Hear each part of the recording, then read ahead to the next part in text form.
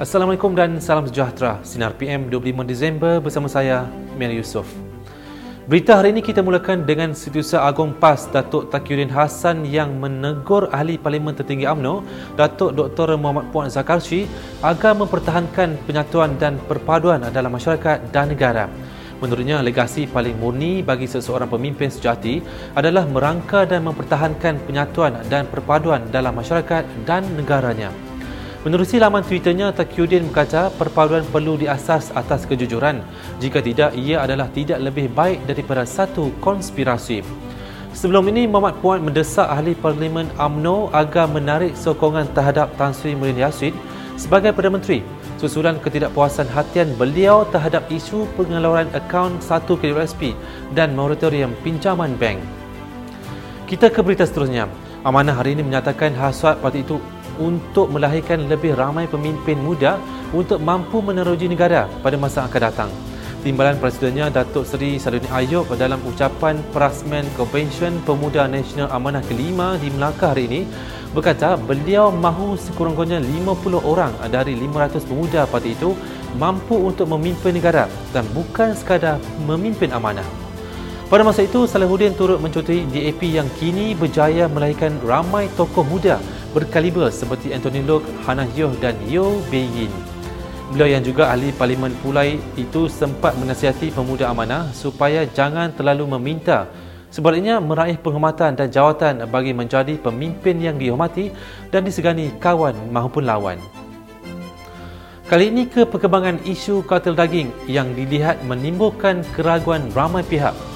Pemuda UMNO hari ini mencadangkan kerajaan agar kaki tangan bagi penyalian sijil halal JAKIM serta Jabatan Agama Negeri yang terlibat ditambah. Ketuanya Datuk Dr. Ashraf Wajudi Dusuki berkata, tindakan itu wajar diambil demi mempertahankan kepercayaan terhadap logo halal Malaysia dari terus diragui dan terjejas.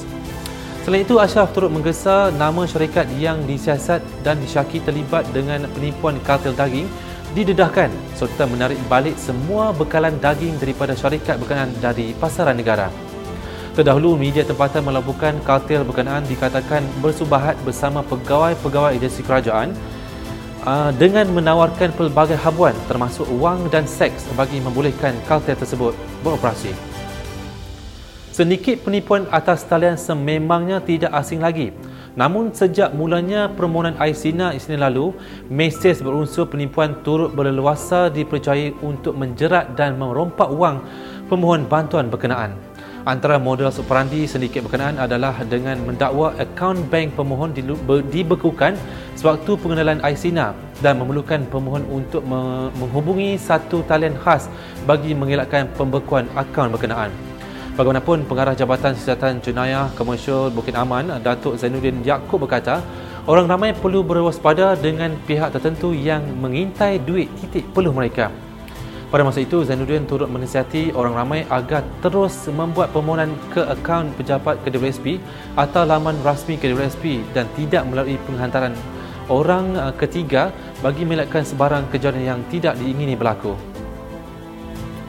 Kita beralih ke berita sukan. Perak Bison seakan-akan mendapat semangat baru selepas meraih 2 kemenangan berturut-turut pada saingan Liga Sepak Takraw 2020 di Stadium Citiwangsa, Kuala Lumpur.